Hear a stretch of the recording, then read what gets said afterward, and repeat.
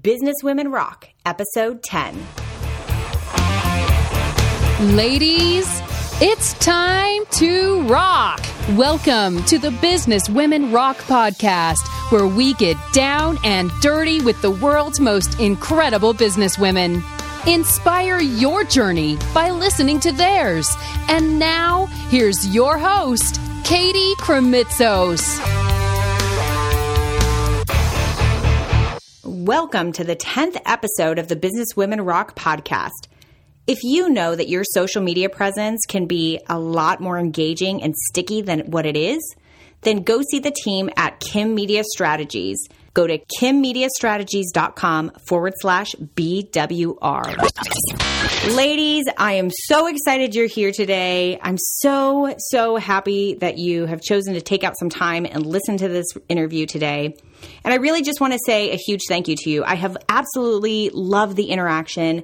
Thank you so much for all of the comments on Facebook. Thanks for the shares. And thank you for going to bizwomenrock.com and commenting about the shows that you're hearing. I love hearing back from you. I love hearing what you're experiencing on the other end of these interviews. So please keep on talking to me. Shoot me an email, Katie@bizwomenrock.com, and let me know your thoughts about the interview. Let me know whose story you really connected with and what that meant for you. I would love to hear from you. I'm really excited about our guest today. Andrea Heuston is the CEO and founder of Artitudes Design. It is a full-service graphic design company based out of Seattle, Washington. And she's amazing, not only because she's built her company from just one person up to 17 people and has grown it into a $1.7 million company, but also because she puts just so much time and energy into giving back to the community and has actually created a nonprofit that does wonders in the Seattle area, which has even earned her a Stevie Award back in 2011. She's incredible. You're going to love this story. So turn up the volume. The interview starts now. Andrea, thank you so much for being here with us today. Thank you. I'm really excited to be here. Well, I'm really excited to be able to share your story with all of our listeners today. You have such a unique story and a really powerful one on how you've built Artitudes Design. And so I want to really be able to share that with everyone today. But I want to start at the beginning. So can you share with us a little bit about what your life looked like before you started your company? Sure. I started in the design industry in 1988. I was a technical illustrator for an engineering firm that specialized in energy management systems. So the technical illustration stuff that I did was very, very dry. In fact, when I started, we didn't even have computers on our desk. That happened about 6 months into my job. I got a little tiny Mac, one of the putty-colored Macintoshes that had first come out. I started there in 88 and worked my way up from the bottom of the totem pole all the way to the creative services lead before the company was acquired by a French firm, and they laid me off. I believe it was 1994. The next week, they called me up. They'd laid my entire team off of 6 people, and they called me up and said, wait, we don't have anyone to implement our brand change. Can you please come back? So I told them I'd come back, but I would come back as a contractor. And right then, I decided to open a business. It was called Artitudes Layout and Design back then because I wanted to control my own destiny. I have found over the years that I'm a better leader than a follower. So they brought you back on as a contractor, and how long did you work with them? I worked with them off and on until 1998 or 99 when we finally cut ties. And honestly, they've been a client of Artitudes over the years 3 or 4 times, not for anything big, because they are a French firm. So they do use a French design and marketing firm instead, but we'll help them out once in a while. How did you go about finding other clients? So the interesting thing about that is there were a lot of people in that layoff because with the being acquired by the French firm, they had to meet certain revenue numbers, and that required them to lay some people off. And a lot of those people on the teams that I had worked with went to a little software company in Redmond called Microsoft. Not so little. Not little. And so I got a few phone calls saying, hey, we need some work, and we hear you're contracting now. So my very first contract, other than the company that I worked for, its name was ESCA. So other than ESCA, it came through Microsoft, and it was for the games group at Microsoft doing some map work on Flight Simulator 1995. I very quickly learned that I liked working for myself, and I liked getting these contracts. So I went through and found my clients, or the people that I'd worked with before and where they had landed, and I was very quickly able to create clients out of them. What kind of organization within your own company that you had now started did you have to implement in order to actually have a business moving? Well, I was a sole proprietor, and I was working out of the attic of my house. It was really just me for a long time. So organization-wise, I mean, really it was just me. I had to organize myself. But what was interesting about that is I had to create some processes and structure where I'm one of those people who I rebel against process and structure, but I had to create it for myself so I could be successful. I had to go through and go, oh, geez, I got all this work done. Now I need to invoice them. Oh, I need to collect money from them. I had one client, it took them 3 months to pay me, so I had to finally go stand in their lobby until they cut me a check. And for a sole proprietor, when you're working with the big guys, it's kind of difficult because you don't feel like you have the power to do that. So for me, it was about learning to own that power and learning to actually be a business person and not just somebody who says, sure, I'll do that for you. Give me some money. What was your biggest challenge about being a solopreneur? I mean, because that's a position in which you're really wearing every single hat in the organization. So what were some of your biggest challenges running that company as the sole proprietor? It was very hard for me to say no. Balance for me is a myth, and it always has been. I think you have to be fully in what you're doing at the moment. And I sometimes get lost in the moment and lost in what I'm doing. And I remember working for a company. I was working on a huge project, and I'd worked 28 hours in a row. And my husband came upstairs, and he pulled the plug in the computer. So for me, it was about learning to have boundaries and learning that it was okay to say no, that the work would come in, and being confident in the fact that if I said no, it didn't necessarily mean there wasn't enough work. It was okay to say no and take care of myself, and the work would be there that was important. Now, how did your business continue to grow from there? So I continued as a sole proprietor for many years. I wanted to be a mom who was around, and we started having kids in 2001.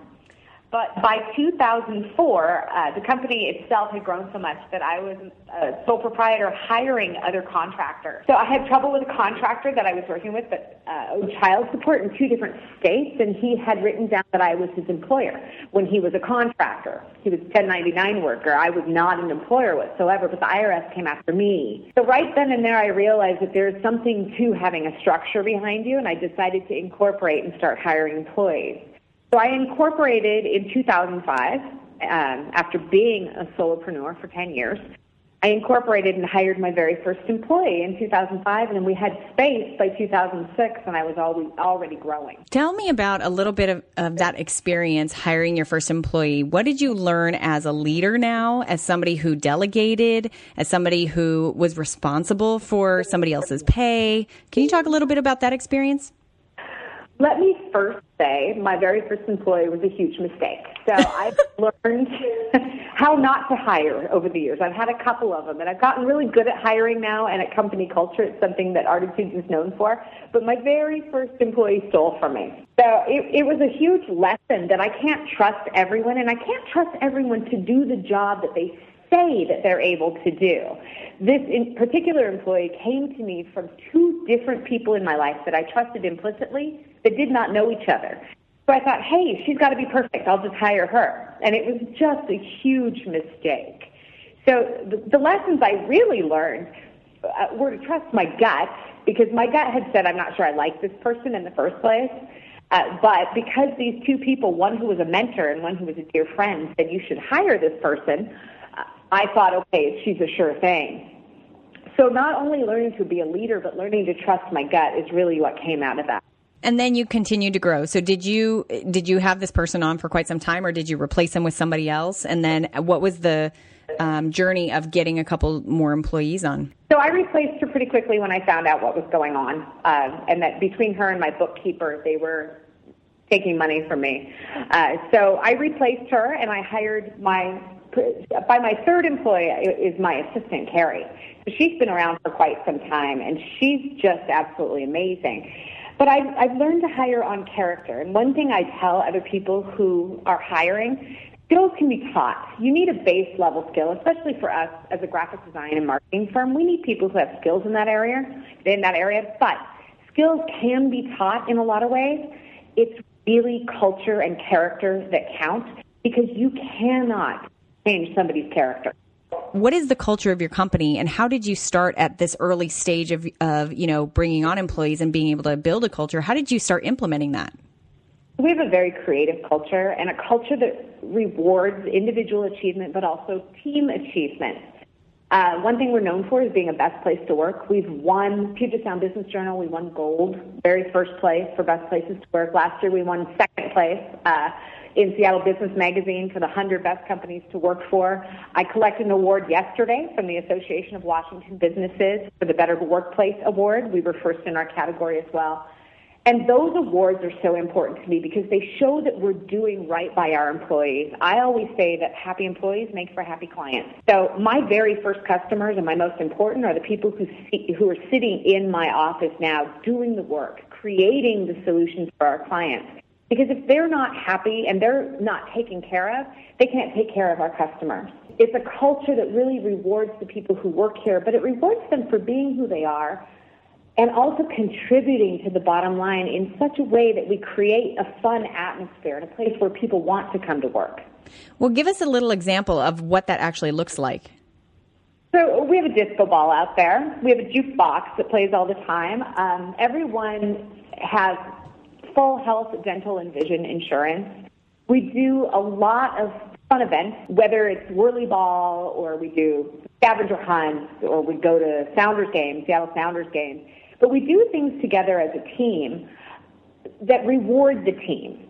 So, it's not like we just all go out for happy hour or something like that, although they do that as well. But I tried very hard to support the team and make it a creative place to be. We've got a chalkboard wall, and every single month we have a new design on the chalkboard, and everybody gets to partake in that. So it's a creative place where it's creative not just in the work they do, but in the entire atmosphere.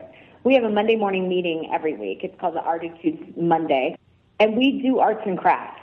So it is a chance for every single person to showcase a craft, and it has nothing to do with computers and with design solutions for a client. Rather, we get our hands dirty. I mean, this last week, we made cupids out of toilet paper rolls, and all sorts of glue and cotton balls and pipe cleaners and things like that. But it's really fun. And so I would imagine that once you're actually hiring on the people, they're staying for quite some time. We don't have a whole lot of attrition. And when we do, I understand when people need to move on. This millennial generation in particular, they're known for staying maybe a max of 3 years because they want something new. That generation is going to have 13 careers in their lives, not even 13 jobs. But we get a lot of people who stay, and we get a lot of people who tell their friends about us. So that's the biggest compliment, I think, is when my employees tell their friends and their friends apply for a job here. Now, let's get back into the story of you building your company. You're building more and more team members. Then something happened. What happened that changed how you run your company? Well, in 2008, I had a series of surgeries, and one of them went wrong. And on June 1st, 2008, I went in for surgery to repair a previous surgery. I aspirated on the operating table, got pneumonia, and it turned into something called ARDS, which is acute respiratory distress syndrome, and it's a 70% fatality rate. I was put into a medical coma for 21 days, and they didn't think I was going to make it. It was touch and go. My mom kept a journal, and there were things in there that said, doctor says she won't make it through the next 2 hours. So it changed my life in a lot of ways. Before my coma and before my illness, I touched probably 85% of everything that came in the door, every project that came in the door, every client that came in the door. And afterwards, I was able to take a step back and realize that I didn't have to be the control freak that I'd always been, that things would succeed if I hired the right people and put them in the right places and gave them the right training and support. I want to touch upon that just a little bit and go deeper there, because I think that's such a huge pain point for a lot of entrepreneurs to be able to actually really delegate. Like there's a difference between saying, okay, I know I need to give this over to somebody, and then you take it back over, or you always have to have another look at something before it really goes out. But can you give some tips and some advice to the business owners and the professionals out there who about delegation and what that really looks like and how you can practice that well? Well, it's really hard for me to give tips about that because before I was ill, before my illness took me out of my business for at least 8 months, I couldn't hear anybody who told me that you need to delegate, that you need to not be such a control freak, that your type A is getting in the way. It's very hard to tell somebody that. But in hindsight, it's been the most important thing that's happened to me and to my business, because I was able to take a step back and realize that if I give people the tools to actually do their jobs and I let them do it, they're more successful at it. They're much happier, and they do their job better than if I'm constantly over them. The micromanaging thing I have learned really doesn't work, and it doesn't work at all with the Generation X, which is my generation, and it doesn't work with the millennial generation either. They need the autonomy, and they need to prove that they have the ability to do it. So by giving my employees the power to do it, we've actually grown. I believe that I was my own worst enemy, and I was a stumbling block in that I needed to touch everything, and we couldn't grow by it being the Andrea show, which it was for a long time. Now it is Artitudes, and I am part of that team instead of it being, Andrea Heuston's business, Artitudes. It's now Artitudes Design, Andrea's the CEO. I don't know if that makes sense. No, that makes perfect sense. Okay, good. How would you describe your role in the company now, and what kind of leadership role do you have? I'm the director of culture here. That's a big deal for me. But I also believe that I am a support system for everyone. So I'm a support person for all of our clients, but also all of our employees. I tell them that if something goes right, all the credit goes to you. But if something goes wrong, I'm the one who will fix it, or I'm the one who will take the fall for the team. Because I really, truly believe that somebody needs to be the last in line, and that somebody, it's my responsibility to be that person. It's changed the culture here as well, in that people feel like they're very well supported, and they tell me that, but clients also feel like they're more taken care of. I was just spread way too thin. I remember in 2006, I was working on a lot of projects for a huge show at Microsoft, and I brought my team with me, but every single client came to me. And so they wouldn't go to my team, they'd all come to me. So I was completely overwhelmed and overloaded. And now my entire staff takes care of our clients. And I am just in the background being their cheering section. Or I'll come in if something needs to be fixed or if I need to help out an issue. What do you think has differentiated you from other graphic design companies out there? So our differentiator really is our philanthropic work. We are an outstanding design firm, and we've won awards for design, which are great, but I like all the philanthropy that we do. We donate a lot of money and services each year to organizations that help children. $50,000 a year goes to Olive Crest. We've done work for Casey Family Services. Habitat for Humanity, King County, was a very big client of ours, and we do lower rates for that. I also have my own nonprofit that teaches art in elementary schools, and there's a meeting this week. We're going to start teaching in a high school, an alternative high school as well, and they need art for their kids. So giving back to the community, I say that our for-profit work funds our nonprofit work, and that has been our really big differentiator. People want to work for us because we have such a heart for giving back to the community. My theory is that we're given so much, and in particular, I was given my life back. I believe that it is my duty to give back to others. Well, you talked a little bit about your Artitudes in Action, and that's the art education in the elementary schools, right? Yes, it is. Can you tell me a little bit about what your philosophy is as far as being able to teach these kids art? You're actually teaching them like art history and practicing different parts of artistic design and all that sort of stuff. So that's got to have a massive impact on all the kids actually being able to fall in love with art as a whole. Well, I would hope so. So many schools are taking art out of the schools because teachers just don't have time or resources to teach it anymore. They're so responsible for teaching the test scores now that art and music and some of the creative things that really feed the soul are coming out of the schools. So a lot of the schools will have an art docent program, but many of them don't have anyone to teach it. So we've created our own. We create the projects. We teach the teacher. We basically say whoever wants to teach this, and some of our clients even go into classrooms as well, and we will train them. We will provide all the supplies and the lesson plan. A lot of the time we'll consult with the teacher to find out what kind of things they're teaching right now. Like one of the classes we did a couple weeks ago, they just learned about the color wheel.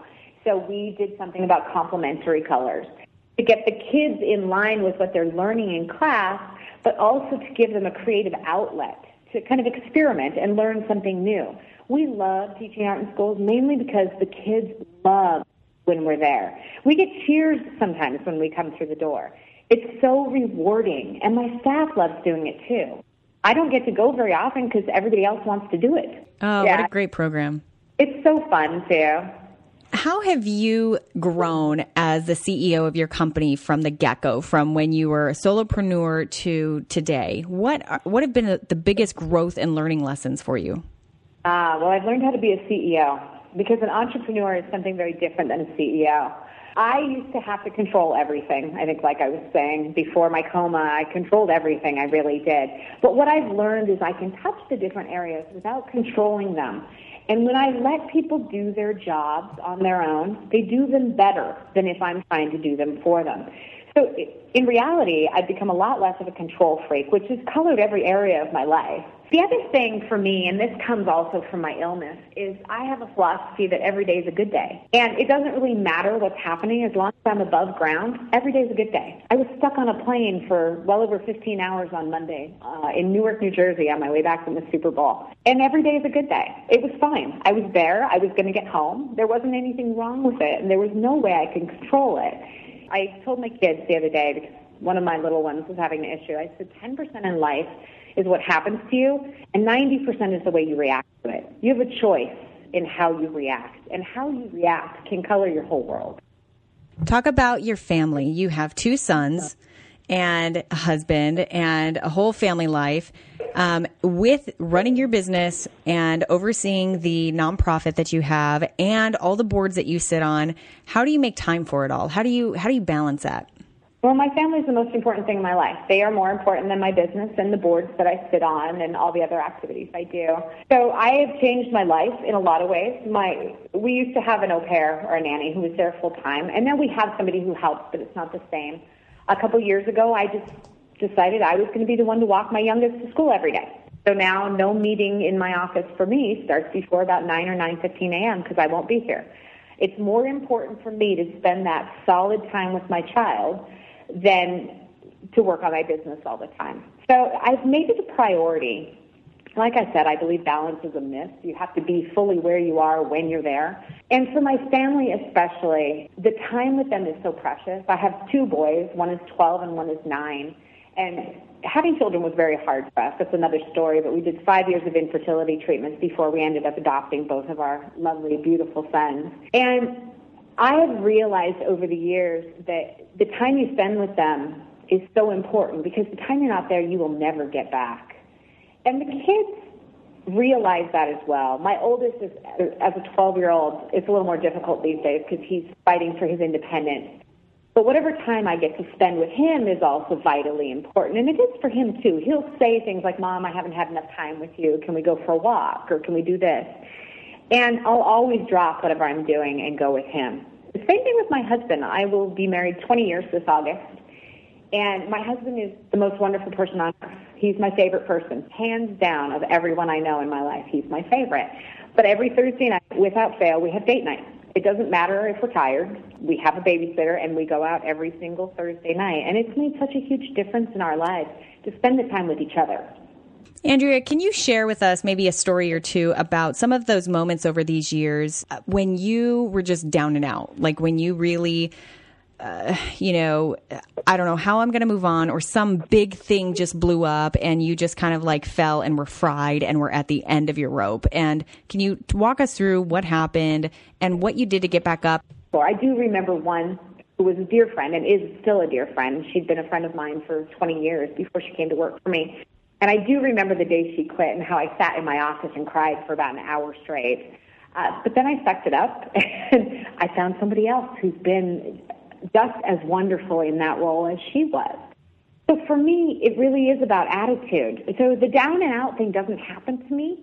And I think it's a choice for me that it doesn't happen. If I have anything that's bothering me, or if, I rate my days on a scale of 1 to 10. And if I'm a 5, somebody's died in my life. I am a very positive person. And if I have an 8 day, I'll call my husband and say, hey, bring me up a little bit. Or I'll go spend an hour with one of my kids. But there's really nothing that brings me that far down. What do you do to stay smart and on top of being the CEO of your company? What do you do to make sure that you're constantly sort of working on top of your business? I always say to people who are looking to start a business or who need help learning how to run a business to gather your tribe around you. I say it's so important to have advisors. And I have a business coach, and I have a banker, and I have a CPA, and I have a lawyer, but I also have a peer group. So for years I was a member of Vistage, which is a peer networking group that's out there, where you meet once a month, and you sit down and you talk about your issues. Because honestly, there's no peer within my business. In a real way, I can't talk about HR issues or payroll issues or things that are driving me crazy about a certain employee with other employees. And my husband doesn't necessarily always get it, which is fine, but I need a peer group. So I was a member of Vistage for many years, and then I am a member of another peer group now, and we meet once a month. And we talk about business issues, and we get really good perspective from each other. I don't think I would be successful without my tribe, my group of advisors around me. Any books that you have read throughout your business career that have really impacted the way that you actually run your company? Good to Great is one of those books I always go back to. It's a fabulous book because when you say, do you have the right people on the bus? People understand what you mean if they've read the book. Outliers is also a book that I have always loved, and I think it's a really good business book. One other is by Anna Liotta. She's actually a friend of mine, but it's about generations. And that has really colored how I work with the people that are on my team, but also with my clients. Because you can't have the same conversation with somebody who's 22 that you're having with somebody who's 70. And that one in particular has been so valuable to me over the years. How do you spend your time these days? What are you doing? What do I do? I work, and I'm a mom. But in the business, I really do work on business development. I can close 90% of the time because I can speak so well about the business. But what I love to do, and I don't get to do as much as I want to, is the creative concepting.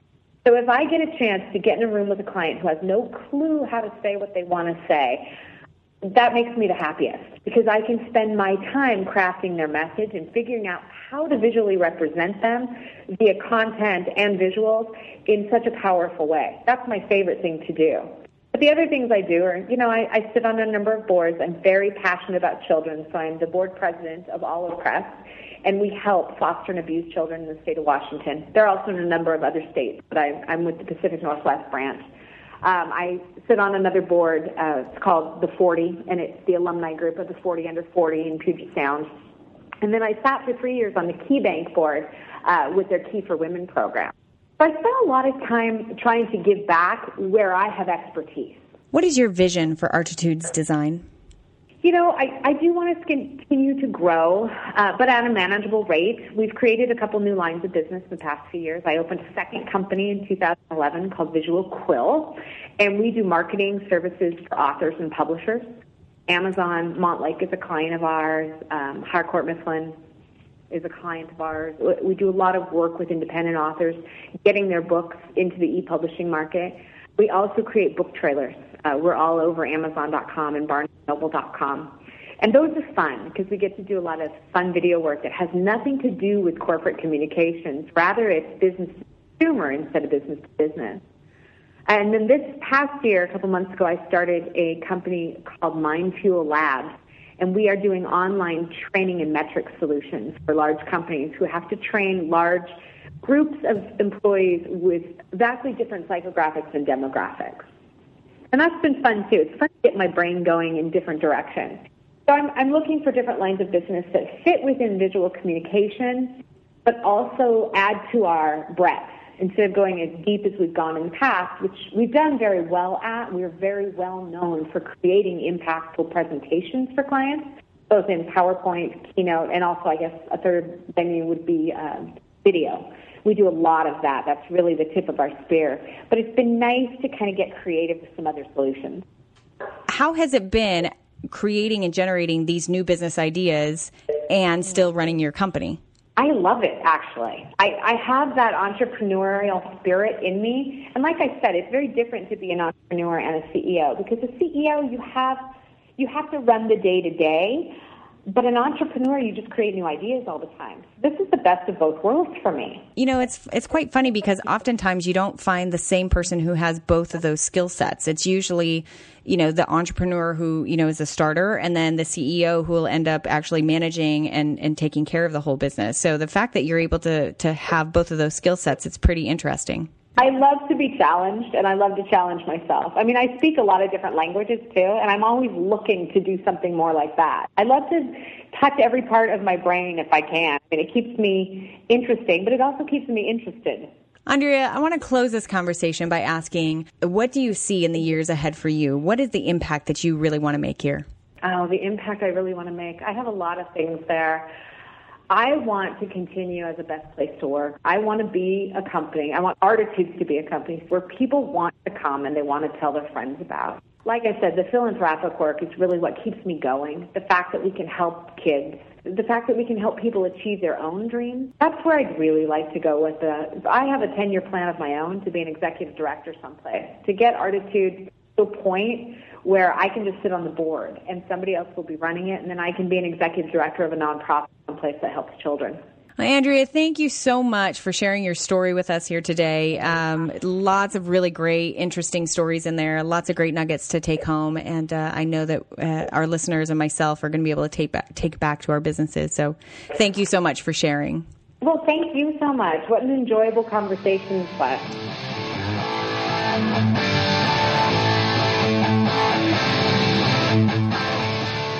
And that was the great Andrea Heuston. What I love so much in that interview that I think came out really, really clearly was Andrea's ability to completely let go and delegate effectively. And because she was able to do that, because she was able to, in her own words, not be a control freak anymore, she really was able to grow. I mean, even now, she was talking about all these different companies that she's opening and these different boards that she gets to sit on. And to be honest, that stuff could not happen unless she got out of her own way. So that was just such a huge takeaway that I got as far as really being able to only get bigger, that you can only have a bigger impact and live and do business bigger when you truly get out of your way and let go of the controlling nature. So really great lesson for me. Thank you so much for listening today. Once again, please share with me what you thought about this. If there was a little nugget in there that you took away, something that really hit close to home for you, come tell me about it. Either shoot me an email at katie@bizwomenrock.com or go to the show notes for Andrea Heuston on bizwomenrock.com and go leave a comment there so everyone can see. I would love to hear about your experience. I would love to hear about what really hit home for you. And if you haven't already, don't forget to go to iTunes and leave us a rating, leave us a comment. The more interaction that we have there, the easier it is for millions and millions and millions of people all around the world to be able to find us. So I really appreciate your support. Thank you so much for continuing to listen. I will see you at the next episode. And until then, keep on rocking.